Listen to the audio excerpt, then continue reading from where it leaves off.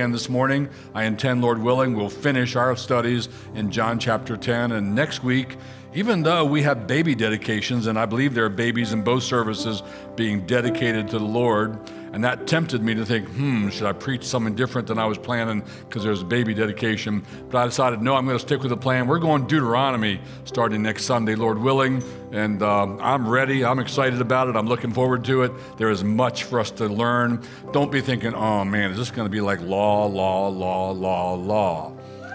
You like that, huh? All right. For you, it'll be law. But for everybody else, there's going to be lots of grace and lots of things for our heart. There's much in Deuteronomy about their hearts. God is interested in their hearts. He wants people to circumcise their hearts. He says, oh, that they had such a heart in them that they would always fear me and obey my commandments, the hearts. So we're going to find a lot about heart religion for Jesus Christ in the book of Deuteronomy. But today we're in John chapter 10, and I'm going to read God's word. Follow, please, starting in verse 7, going down through verse 18. Jesus again said to them, truly, truly, I say to you, I am the door of the sheep. He stood right there in front of them and looked at them and said, I am the door of the sheep.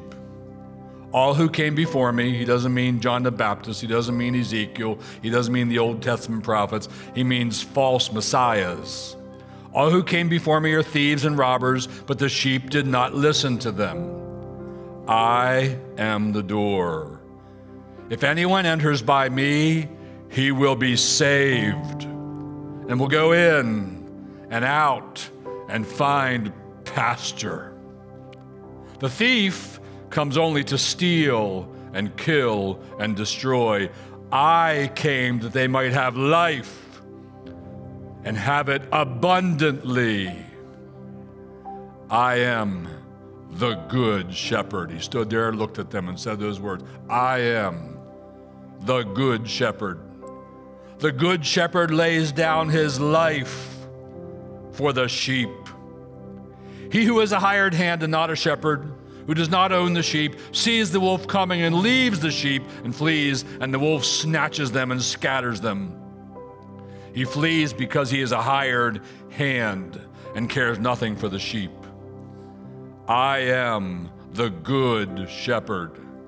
I know my own, and my own know me, just as the Father knows me, and I know the Father, and I lay down my life for the sheep. And I have other sheep that are not of this fold.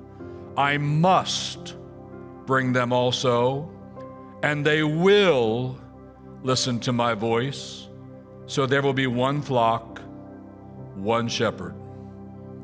For this reason, the Father loves me, because I lay down my life that I may take it up again.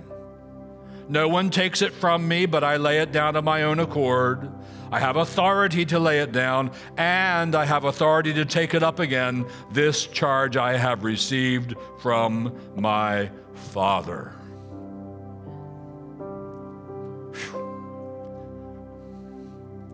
No one else had ever spoken words like these.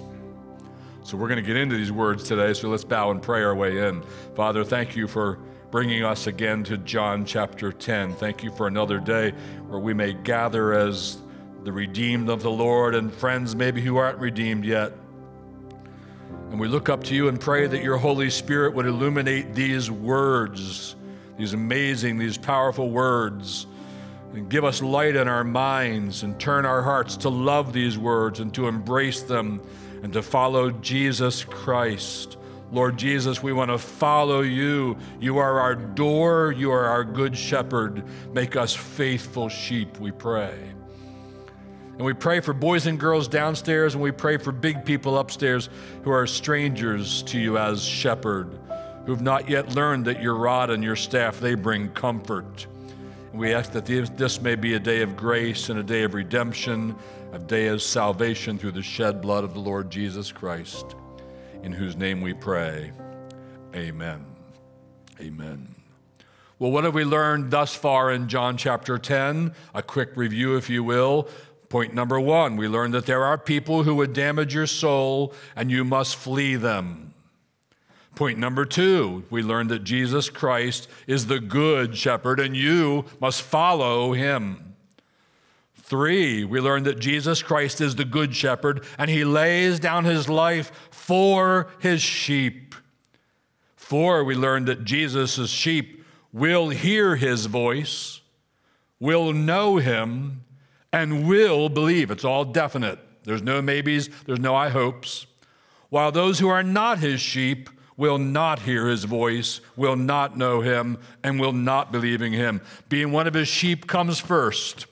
Believing and following comes later.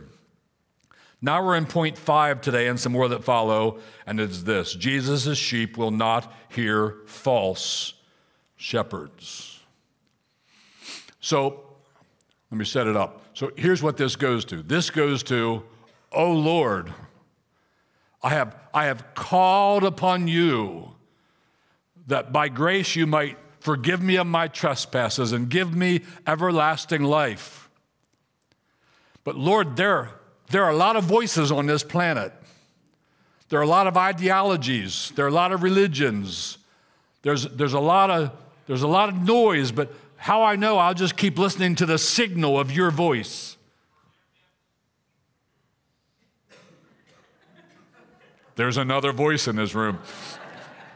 How do I know I won't get hoodwinked? How do I know I won't get fooled? How do I know I won't get deceived? How do I know I won't wind up following some cult leader or some false Christ-distorting or Christ-denying religion? How do I know?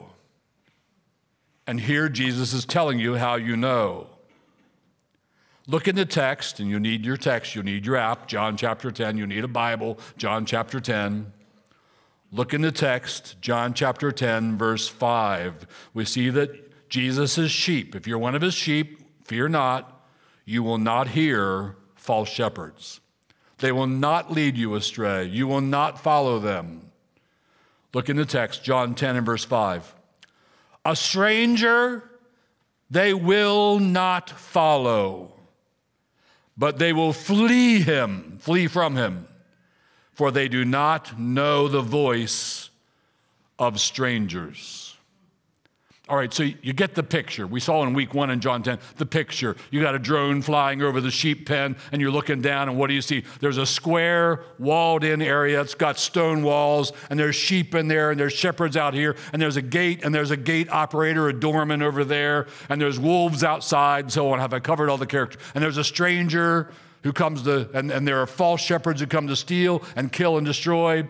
But here's the sheep in the pen. Various flocks are in there, various shepherds out here. And a stranger, not one of the shepherds, comes to the gate, comes to the door and says, "Here, little sheepy, come follow your shepherd."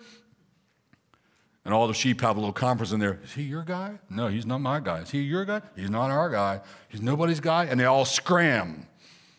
They all like stampede over to the far wall away from the gate because they don't hear the voice of that guy. They do not respond to the voice of that guy. So that's the picture, that's the illustration. And Jesus says, this is true of my sheep. A stranger they will not follow, but they will flee from him. That false prophet, that cult leader, that false religion, that Sam Harris, leader of a religion called naturalistic evolution. You'll read his book, you'll listen to a podcast by him, don't, and you'll flee. It'll give you the heebie-jeebies. The hair will stand up on your neck. Your left eye will start twitching. You'll go like, no, I don't know that voice. I'm not following that voice. I know the voice of my shepherd, and I do not hear it in his voice. This is what happens with Jesus' sheep. They don't hear the voice of a stranger. But why? What's the mechanism at work here that keeps them only hearing, only believing on, only following Jesus Christ? What keeps them there? I want to be kept there.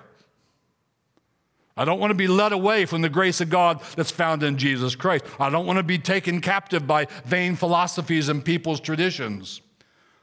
So what's the mechanism that will keep me as one of Jesus' sheep hearing his voice? There's already a hint of this in chapter 6. I'm going to take you back to chapter 6. I'll show you the verses. You don't have to flip there. Verse 44. When Jesus said, "No one can come to me unless the Father who sent me draws him."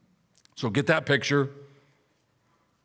Here you got two people hearing the gospel. They're hearing the gospel from the Word of God. They're hearing the gospel from the mouth of the Word of God, the Lord Jesus. Somehow they're hearing the gospel, the revealed will of God for human salvation. And not one of them can respond favorably. Not one of them can come savingly to Jesus Christ unless the Father who sent him draws that one. Then they can. Then they will. How many come? As many as the Father is drawing in John chapter 6.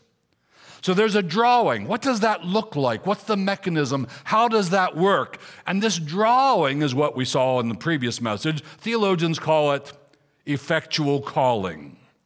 So we're into the doctrine of effectual call. It's effectual. It always affects the result intended. And it's a calling. It's an inward calling. So two people hearing the gospel, and God calls the one. How does he call them? He illuminates their mind to understand and see and receive the truth of the Word of God, and he turns their will to bow and bless and follow the Savior. That's effectual calling. And no one can come to Jesus Christ unless the Father does that in them, unless the Father sends the Spirit to illuminate their understanding so they say, "I see. I once was blind, but now I see.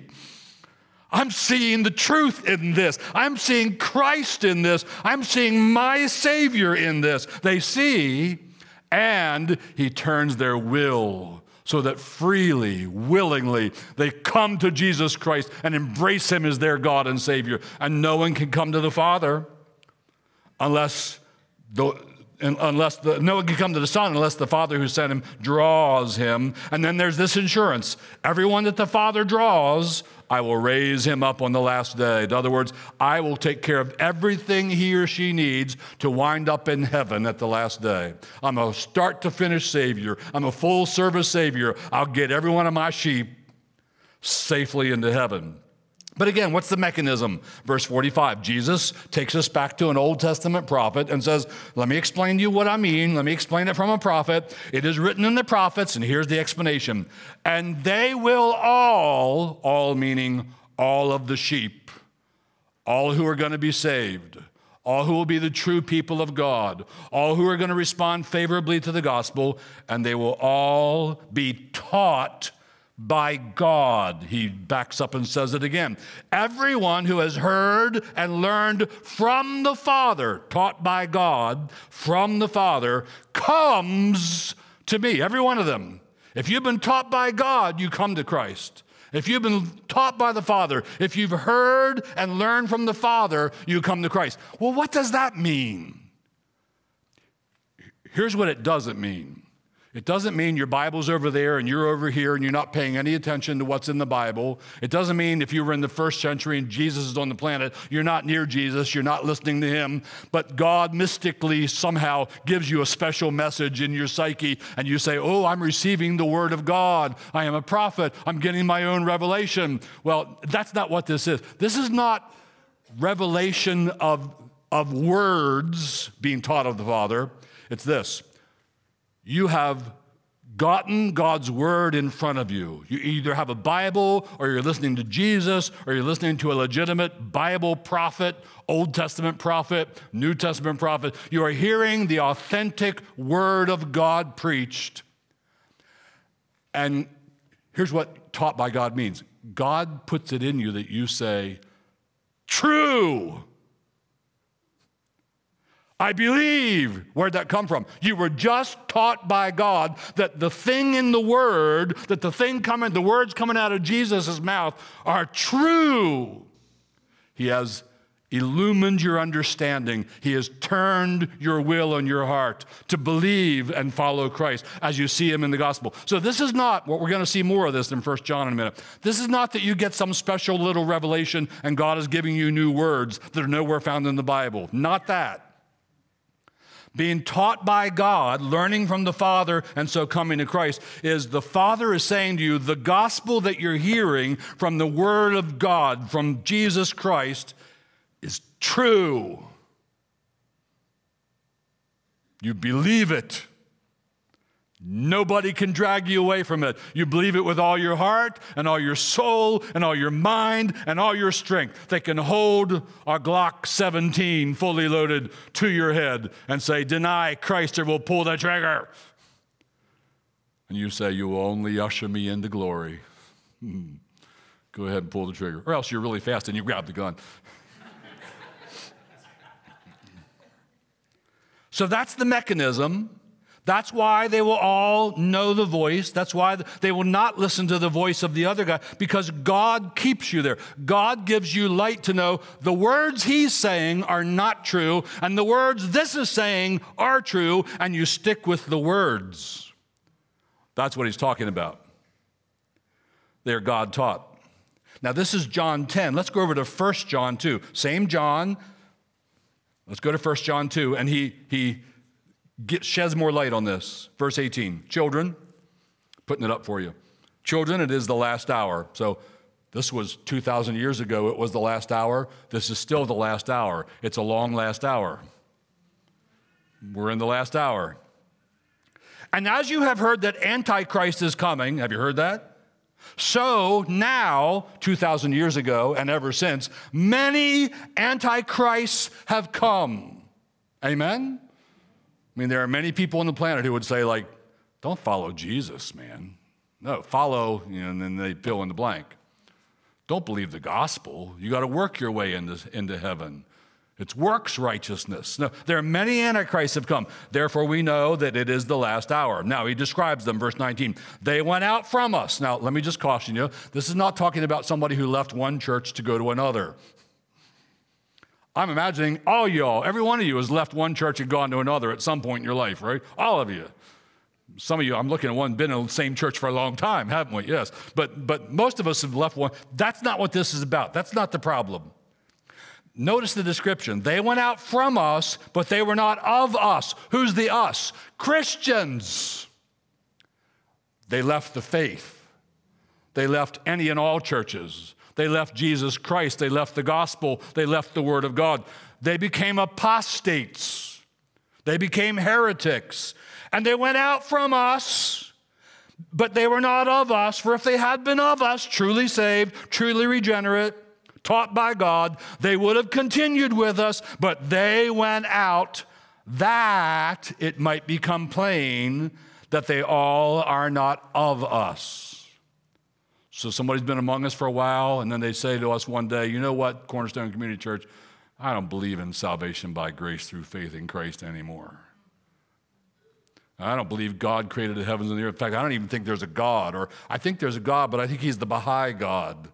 Or I've become a Buddhist, or I'm a Hindu, or I've become part of Islam, which is the fastest growing religion in the world, especially in Europe. And somebody leaves us. That's this person. Now, verse 20. But, in contrast to them, they went out from us. They left Christ. But, well, what will keep me from doing that, Lord? I want to be found in Christ at the last day. They went out. What if I go out someday? Verse 20. But you who are truly in Christ, you have been anointed by the Holy One, and you all have knowledge.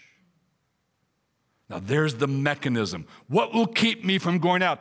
There's an anointing by the Holy One. What's the anointing, brothers and sisters? What is it? It is the Holy Spirit, right? He's the deposit. He's the Arabon. By him we cry, Abba, Father. God's Spirit witnesses with our spirit that we are indeed children of God.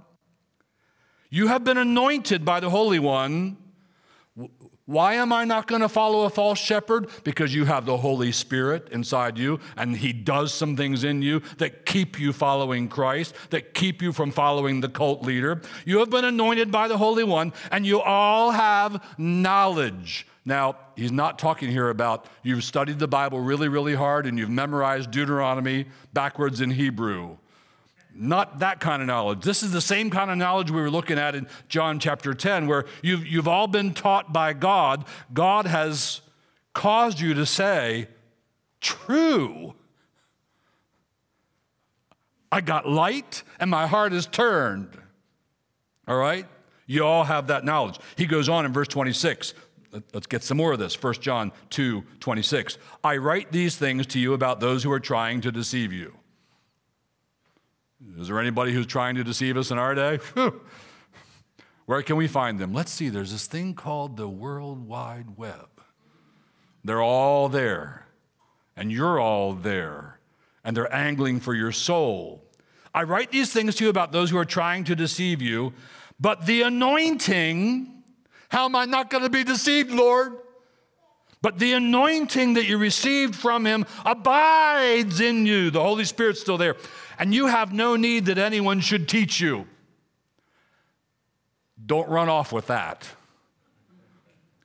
He's not saying you don't really need teachers in the church. No, in the Bible we see in many places there is an office of teacher. There are pastors who are supposed to be teachers. Jesus wants Peter to feed his sheep, to tend his lambs, to feed his sheep. Pastors are supposed to teach, and others in the church are supposed to teach. Bless God, we have men and women in this church gifted by Christ to teach, and they do. We're thankful for their ministry, and we need it. He's not saying you don't need somebody to explain to you Romans chapter 9. What does he mean then? You don't need anybody to do what God has already done and put in you true. I believe. No, you've been God taught. Theodidactos. You've been God taught so that when you see the gospel and the word of God, everything in your soul says, yes, I believe. And when they show you the Quran, you say, no. Or the Apocrypha, no. Or the Baha'i faith, no. Or you name it, no. Or the cult leader down the street, no. Speaking of cult leaders, so this is happening right now. Right now. This has just happened. So a couple weeks ago, maybe a month ago now, at Grace Community Church in Sun Valley, California, John MacArthur has been pastor there for over 50 years now. He's 83 and still shepherding that flock. Hats off to Pastor John, the Mac, the Big Mac. So they just had their annual pastors' conference. By the way, the first one of those I went to was in probably 83. I've loved that man ever since, and even before that. Anyway, they just had a conference, and they had a cult show up advertising their wares. So one of the things they had is they had a great big truck, and on the side of it, there was the name of their thing, and there was a big barcode. So you scan it with your camera, and it takes you right to their website. And then they just put flyers everywhere, on the ground and on benches. And everywhere you go, there's one of their flyers. Here's who we are, and there's a barcode. You look at the barcode, and it takes you to their website. And on their website, they're saying, all of you Protestants have always had it all wrong. Salvation is by grace through faith in Christ, plus works. Your works also contribute to your justification. And without those works, you will not be justified and you will not be in heaven. That is a cult. They're not denying Christ, they're distorting Christ. And they're adding works righteousness to the gospel. And Paul says, let them be accursed. So there are heretics in our day. These guys are in Denver. Y'all are going to try and figure out, who is that? I want to look at their website. Why will you not be enamored by that cult? Why will you not go follow them in their Christ-distorting error or somebody else in their Christ-less error? Why? Because Jesus' sheep will not hear false shepherds. No, the Father gives them ears to hear the voice of their shepherd. And there's like a spiritual wax when the other shepherds talk. You don't hear. So if you are regenerated by the Spirit of God, you're a new creature in Christ Jesus. Old things have passed away. Behold, all things have become new. Jesus himself is a full-service Savior. He will raise you up at the last day. It doesn't depend on you. It depends on him. You will not hear false shepherds. You have that anointing. That's why you're still believing. All the signal in the world. That's why you hear one voice. The voice of God in the Holy Scriptures of the Old and New Testament. So that was point number 5. Jesus' sheep will not hear false shepherds. Let's go on to point number 6. This is a sweet one. You ready for a sweet one? It's sweet. It doesn't get much sweeter than this. Number 6. Jesus' sheep are eternally secure and they persevere. And those two things are two sides of one coin. They're eternally secure and they persevere. We already saw this back in chapter 6 in verse 37. Jesus says, I give my life for my sheep and I will never cast them out. You have his assurance. He'll never say, you sheep, I'm done with you. You messed up one too many times, sir. You're out. No, he says, I will never cast them out. And in verse 39 of chapter 6, he says, and I won't lose any. It's a lot of sheep to keep track of. You might lose a sheep. Earthly shepherds might lose it. Where did that sheep get to? I didn't even see him leave. Where did he go? Oh, well, we lost one. Not Jesus. He says, if you're one of my sheep, I will never cast you out. If you're one of my sheep, I will never lose you. I'm a full-service Savior. I'll get you raised up in eternal life at the last day. Blessed words. But here it comes out in chapter 10. Look at verse 27. My sheep hear my voice, and I know them, and they follow me. That's affirmative. If you're one of his sheep, you follow him. Like the feral cats following my dad. Here it is again. If you're one of his sheep, you follow him. And verse 28, and I give them eternal life, and they will never perish. If you're one of his sheep, hallelujah, you will never perish. You will never go to hell. You'll never be cast out into the outer darkness. You'll never hear the awful words, depart from me, you worker of iniquity. I never knew you. No, you'll never perish. And then here it is. And no one will snatch them out of my hand. What an assurance. If you're in Christ, you're in Christ's hand. It's imagery, of course. Christ holds you tightly in his hand. He's got a tight grip. And it gets farther. And verse 29, my Father who has given them to me is greater than all, and no one is able to snatch them out of the Father's hand.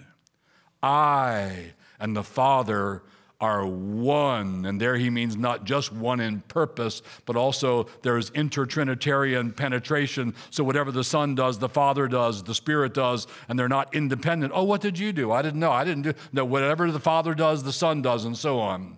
We're one in purpose, and we're one in activity, and we're both keeping the sheep for whom I laid down my life safe and secure. You're in Christ's hand and in the Father's hand.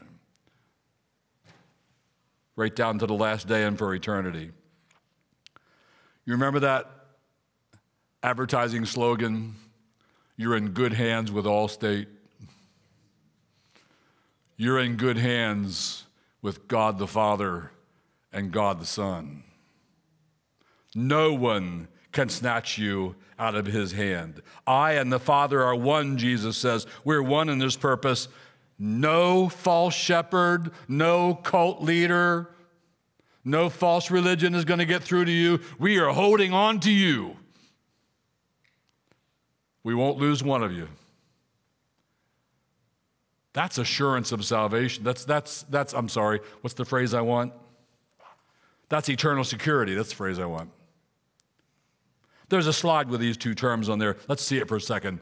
It's skipping ahead, but let's see it. Eternal security and perseverance of the saints. Now you understand there are two sides of one coin. This is what theologians call these things. They're biblical realities. Lots of passages talk about them. Eternal security is what he does. He grants you. He keeps you eternally secure. You're in his hand. He won't drop you. He won't cast you out. He won't lose you. Nobody's going to deceive you and pry you away because God has taught you in your soul. You're eternally secure, but he uses a means for that. And one means for that is this. You also persevere. What does that mean? You keep on believing because he keeps you believing. You keep on following because he keeps you following. You keep on repenting because you're not very good at following and you mess up and you break his commandments and you sin. So what is the perseverance of the saints? It comes from, let's look at a few scriptures about it. It comes out of Romans 8 has eternal security and perseverance in it. Let's go there. Romans 8, verse 35, I'll put it up for you. Who shall separate us from the love of Christ? Who's going to pry me out of his hand? Shall tribulation? What if things get really rough in my life someday? Could that make me leave Christ? Could that separate me from his love that holds me in his hand? Or distress or persecution. What if we get persecuted? Could that separate me from the Savior? Or famine, or nakedness, or danger, or sword? What if they hold a sword to my neck? Would I deny him? For I am sure, verse 38, that neither death nor life, nor angels, nor rulers, nor things present, nor things to come, nor powers, nor height, nor depth, nor anything else in all creation will be able to separate us from the love of God in Christ Jesus our Lord. How many ways could he say? Nothing. Friend, once you're in Christ, you're in Christ. There's no getting back out of Christ. You won't want back out, and he won't cast you out. You're in Christ for good. He's going to raise you up at the last day. Here's another good reference, and this one's more on the perseverance side of things. Revelation 14:12. Look at it with me, please. There it is. Here is the perseverance of the saints. This is where we get that phrase. It's a biblical phrase. And how are they described, these persevering saints? What does their perseverance look like? Who keep the commandments of God. Now, we understand from many passages, we keep God's commandments imperfectly, falteringly, weakly, sometimes disappointingly, and with much repenting and sorrow and mourning. Amen? But that's what we're doing when we're repenting. And what are we repenting for? Because we want to keep the commandments of God.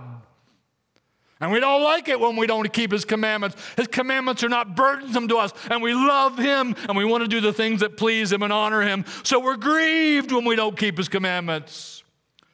He's faithful and just to forgive us our sins and cleanse us from all unrighteousness, because we confess.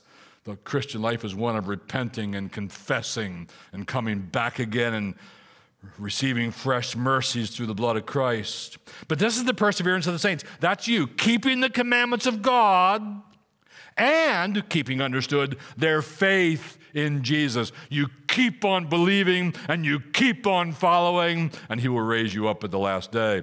That is the perseverance of the saints, and it's taught in the Bible.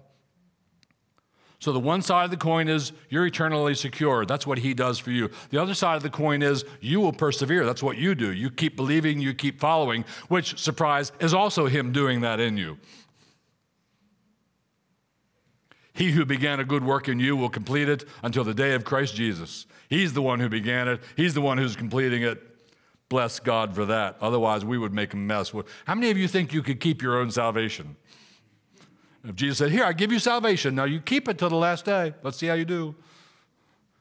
Heaven would be pretty empty, huh? Peter reflects on this two-sided coin, eternal security and perseverance of the saints. 1 Peter 1 and verse 3, here it is. Blessed be the God and Father of our Lord Jesus Christ. According to his great mercy, he has caused us, got to note that, Why are you born again? He caused me.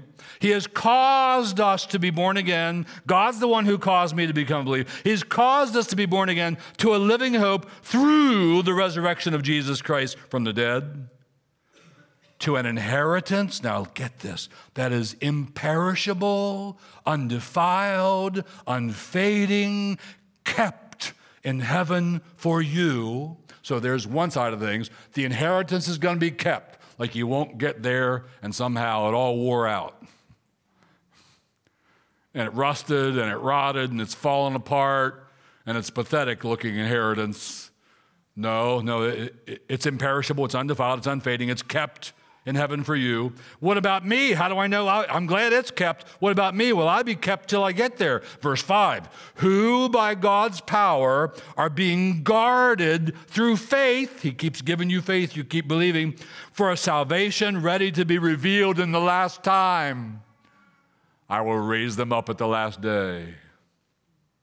So Jesus' sheep are eternally secure and they persevere. They keep following him. They keep repenting. They keep believing.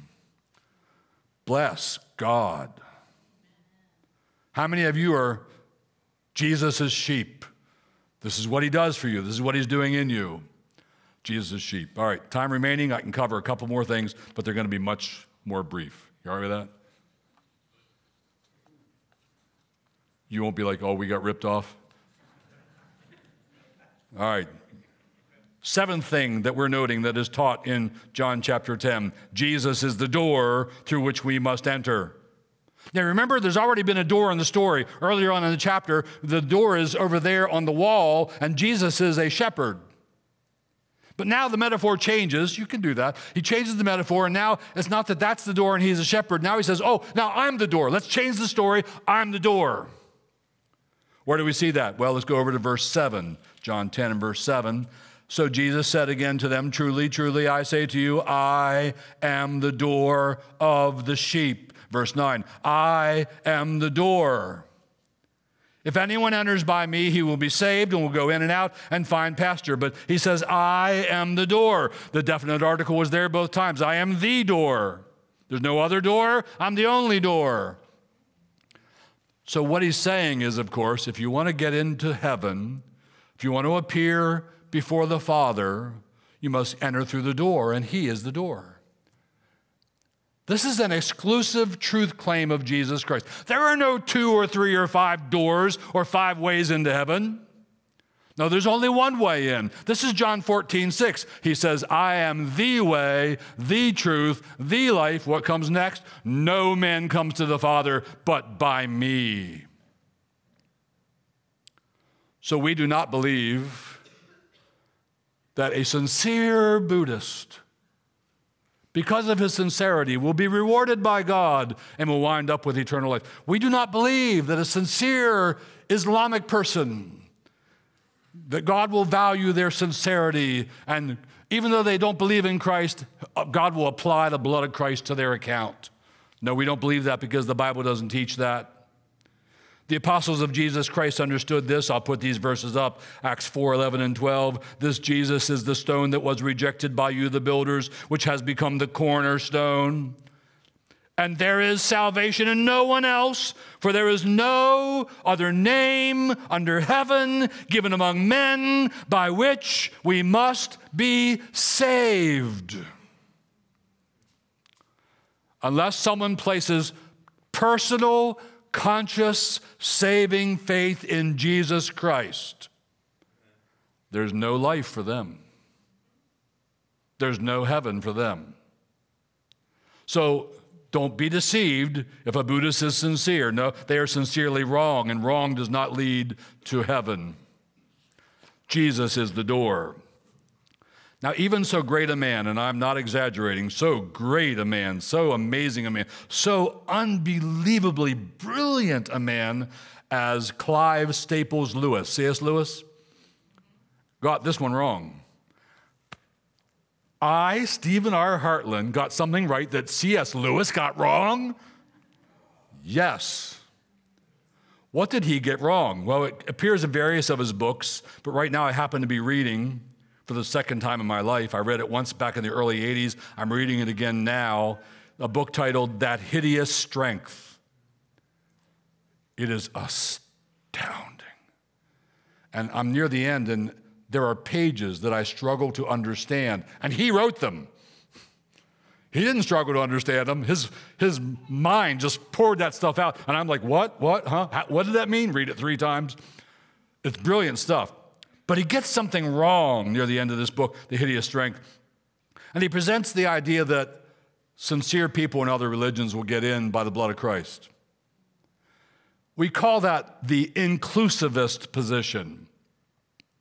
We hold to, because the Bible teaches, the exclusivist position, all who are excluded who do not have conscious saving faith in Jesus Christ. Lewis says, no, there are others who will be included. They'll get the blood of Christ applied to them even though they never knew the name of Jesus. Wrong. And then there's even worse, the universalist position, which says, ultimately, hell will be emptied as people make better decisions in the greater light of that day. Which, for some reason, leads me to think about, what would it be like for the last guy left in hell? Hot. No, Jesus is the door through which we must enter. This is why Paul says in Romans 10, how are they going to believe if they don't hear? And how are they going to hear if nobody preaches? How are they going to preach if we don't send them? How beautiful are the feet of those who use their feet to go carry the gospel to somebody, and they believe on the Lord Jesus and are saved. Jesus is the door through which we must enter. Have you entered by the door? Jesus Christ. Next, this is sweet. Number 8, Jesus gives his sheep abundant life. Abundant life. Abundant life. It's hinted at in verse 9. I am the door. If anyone enters by me, he will be saved and will go in and out and find pasture. What do sheep like? Pasture. What's a good life for a sheep? Pasture. I mentioned this in the first service, and one of our deacons, his name is Mark grabbed me in between services and said, they have cows. He said, when I take cows, we move them from pasture to pasture all the time to keep them in the fresh green. When I put them in a fresh green pasture, they dance. They jump around, they go crazy, they run around, they're all excited because they're in pasture. That's the idea, but it's sheep. He will be saved and will go in and out and find pasture. Psalm 23 elucidates on that. He makes me to lie down in green pastures. That's a good life. He leads me beside still waters. That's abundant life. And here in John 10, Jesus just says, I give unto them, what's the terminology again? They will go in and out and find pasture. And verse 10, I came that they might have life and have it abundantly. Now, the word abundant is the Greek word perissos. It's a noun, and it could be translated in these ways: exceeding the usual number or size. It's a big life.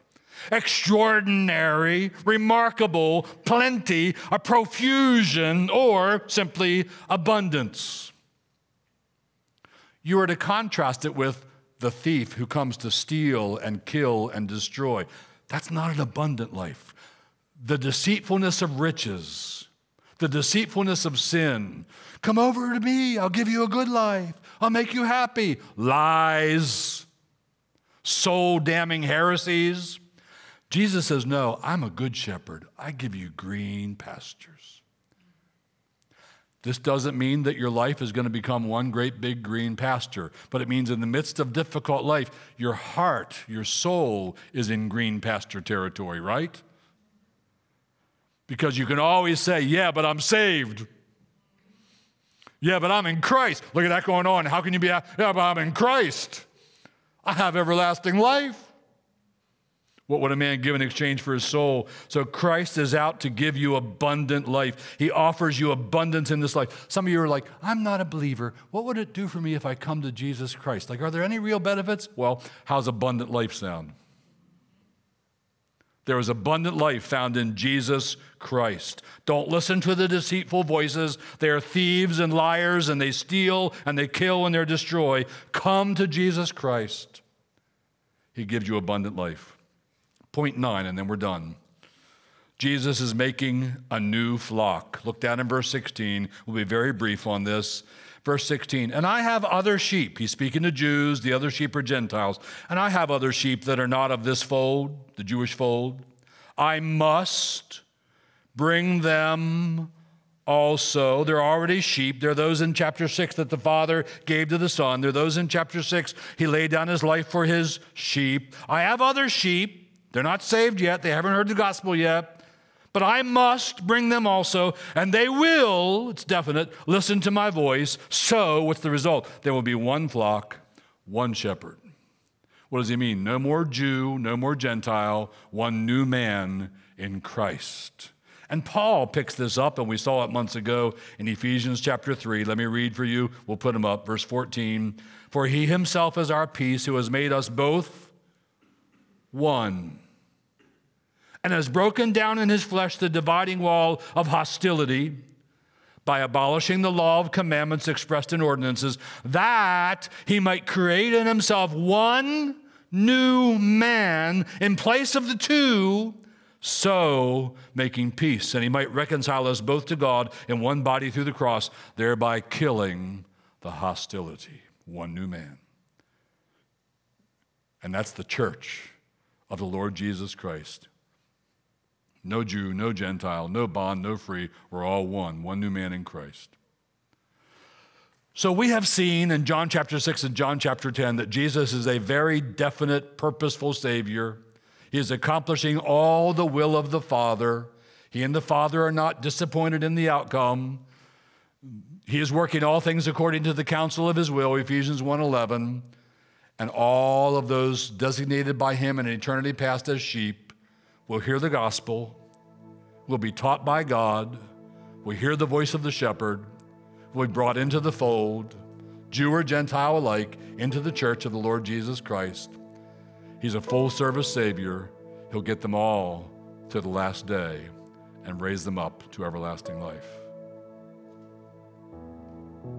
That's good stuff. So let's pray it in a little bit. Father, thank you for these things. They seem too great for us. We feel that they are not going sufficiently deep into our souls.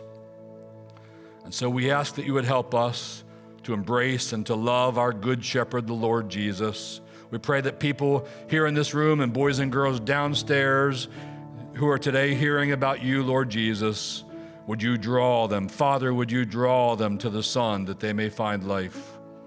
Draw people in this room who will turn and say, Lord Jesus, I believe, and I want you to be my God and my Savior. I call upon your saving name. Thank you, Lord Jesus, for being our door. Thank you for being the good shepherd. We love you and follow you right down to the last day. In Jesus' name, amen. Would you like to talk with a corner